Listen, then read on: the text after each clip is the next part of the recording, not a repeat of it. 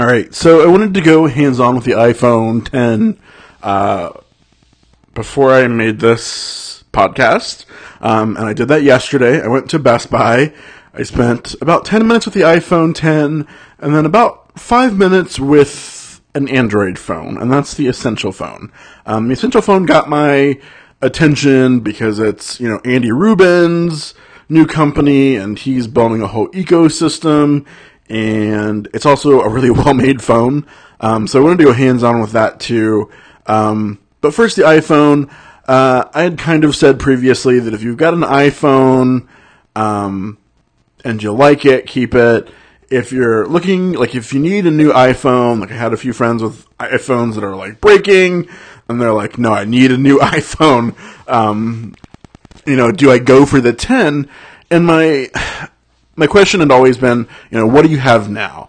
If you have an iPhone Plus and you love the bigger screen and you're used to the bigger screen, then yeah, if you need a new phone and you can stomach the price of the 10's great. It's going to provide that screen real estate, although not as much as the Plus does, because even though the screen's taller, which gives it that 5.8-inch diagonal number, it's actually slimmer, and so it's got less screen real estate.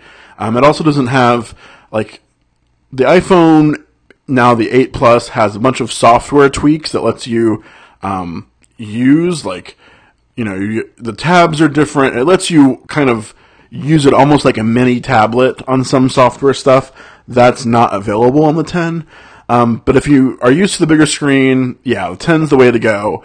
If you're used to the smaller iPhone, the 4.7-inch screen, I still have a hard time recommending the 10 over the 8, but it also depends on your usage. The new Animojis are everywhere. We've got people doing Animoji karaokes. Yeah, it's cool. I've got to wonder how long that's going to continue to be super popular. I always thought when iOS came out with the whole voice message thing through iMessage, I thought that would be cool to just send a voicemail, a voice message. But I usually ended up just using the dictation function and dictating a message that way. Because there are lots of situations in which you can read something but not watch with audio, if you're in class or an office meeting or on an airplane. And so I don't know if Animoji starts being a gimmick or if people really use that long term. And then also I think the whole swiping no home button thing depends on your usage.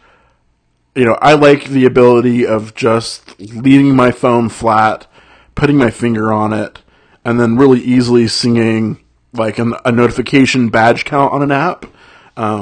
That's not really possible with Face ID. You have to have, kind of be looking at the sensor.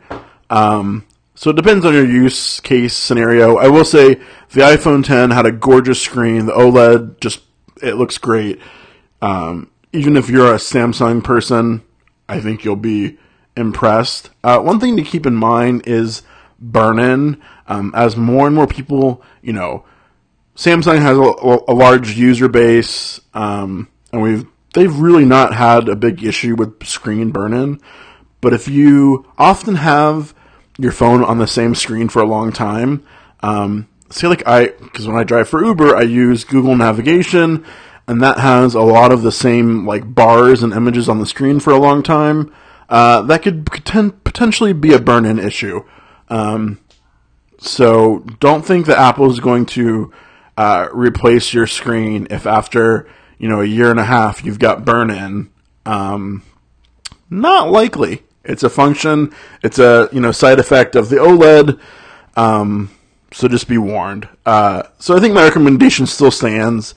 If Animoji don't excite you, if you like Touch ID, I would say save the $300, whether it's less money up front or lower monthly payments. I think the iPhone 8 is still a great phone. That probably does what 99% of people need it for. I'm a car guy, so I was thinking about the car analogy.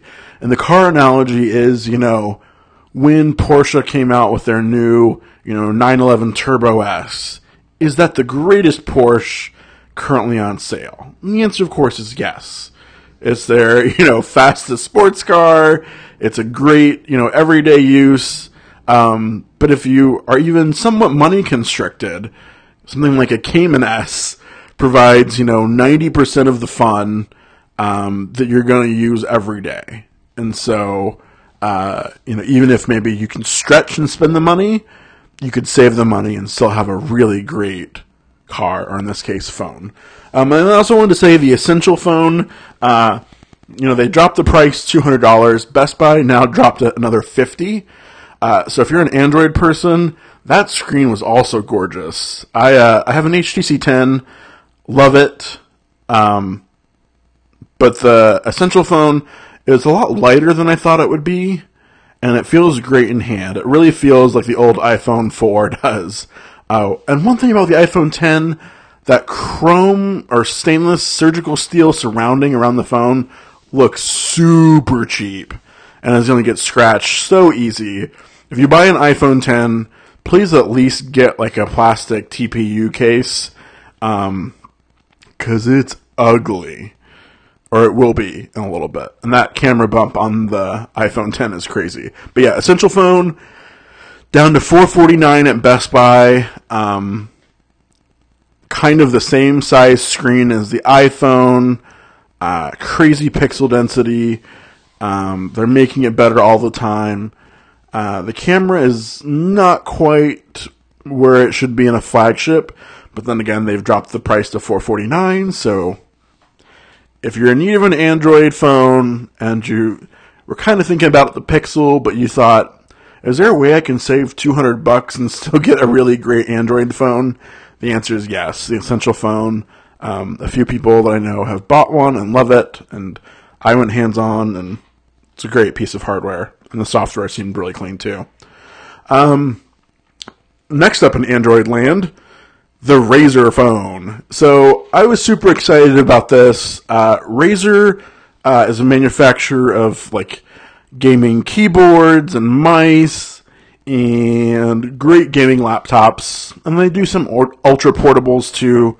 They're just great quality, great design, and they bought another company, Nextbit, which was a manufacturer. They made one phone so far, the Robin, before they got bought. I actually still own a Robin. It's not my primary phone. It's my secondary phone. I bought that. Well, I bought it because it was crazy on sale. It was like $120, slightly used, and it was a great deal. And then I unlocked the bootloader and put Lineage OS on it, so I could kind of keep up with what Lineage is doing. But a great phone. Unlike Sony, they've been able to at least, without that contract that Sony signed, I guess, however many years ago, do a power button and the fingerprint sensor in one on the side. It's great, especially because your thumb is usually resting right there. And so they bought Nextbit, and then the specs on this phone leaked, and they all turned out to be true, and they're just, if you're an Android fanboy, they are just pure wet dream material. The 5.7-inch 1440p display, the Snapdragon 835, 8 gigs of RAM. They have speakers, dual front-firing speakers that are Dolby certified. You probably don't ever need a Bluetooth speaker again with this phone. It's got the first ever in a mobile phone 120 hertz display, and so whether you're gaming or fastly scrolling through web pages, it's instantaneous. It's smooth. It's an IGZO IPS panel. It runs virtually stock Android with a Nova launcher, the premium paid for built in. USB-C. It's the first phone with Quick Charge 4.0 Plus, which is all about efficiency. It's supposed to help keep your temperatures cooler. I did some testing because, I'm here in Florida. It's hot a lot of the year. And Quick Charge is a great technology, but it's very temperature sensitive. And so I use Quick Charge a lot in my car. And especially on a summer day, the car can be really hot. And so I did some testing with my favorite program, Ampere, that gives you information about the kind of charge you're getting. And even if I would just hold the phone over my air vent just to help cool down the battery by like 3 degrees, it would like double the charge rate. And so any technology like this Quick Charge 4 Plus that aims to lower batteries is also going to, have the bonus effect of being more gentle on your battery, but it's also going to let you get a faster charge in more situations. It's also why OnePlus's Dash Charge is great, because it does all of the voltage management on the charger side, not on the phone side, and so the heat never really even hits your phone. But the Razer phone is great. The one problem might be the cameras. It has they've gone for a dual camera setup with the second lens being a zoom lens. Neither lens is optically stabilized, and so low light photos might be kind of rough. But we'll have to see on further reviews. But if you're a gamer, if you're a crazy multitasker, if you want a phone that's going to just scream and scream unendingly, the Razer phone for $699 is going to be your bet. Nobody has a phone out there that can compete with this on specs. The OnePlus 5 does have the CPU and the 8 gigs of RAM, but it has a much lower resolution and I would say quality screen that also can't do 120 hertz. So the Razer phone, it's going to be shipping later this month. Crazy buy. And I will say, I do want to go back and have a caveat and throw a stone at Apple. Every other manufacturer with a quick charge capable device, except for maybe some of the like $200 Android phones that are quick charge capable, come with quick charge capable power supply and cables in the box.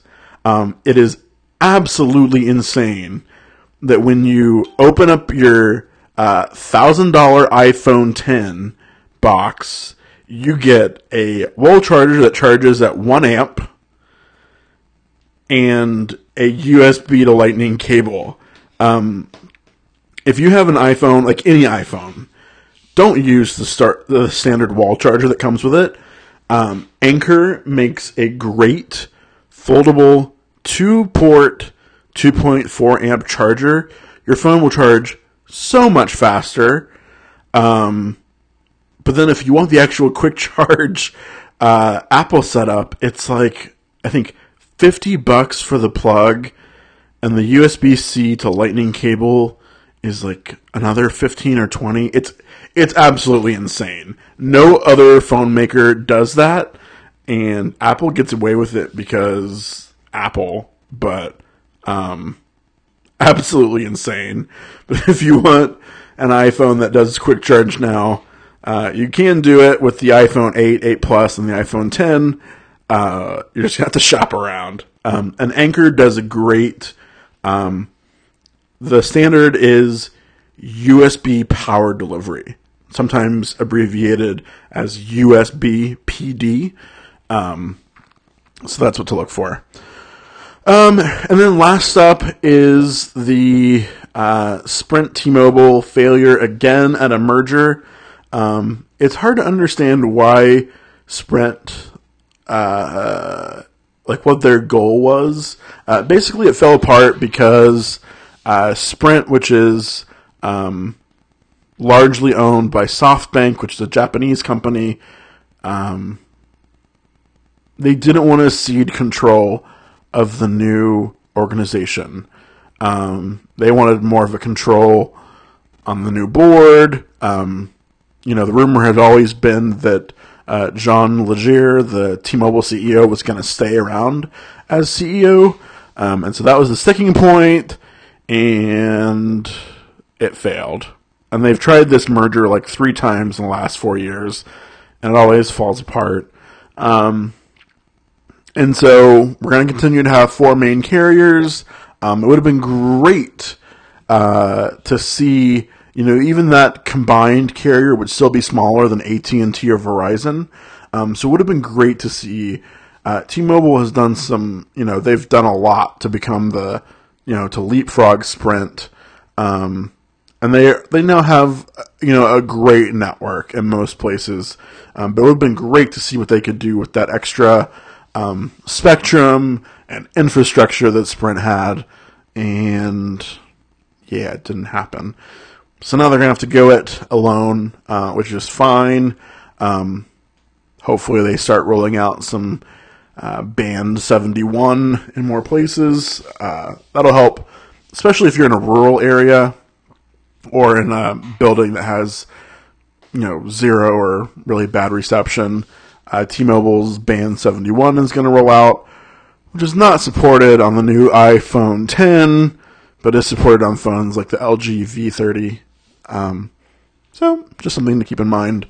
But anyways, hope all you nerds are doing great, and I had a blast. Talk to you next time.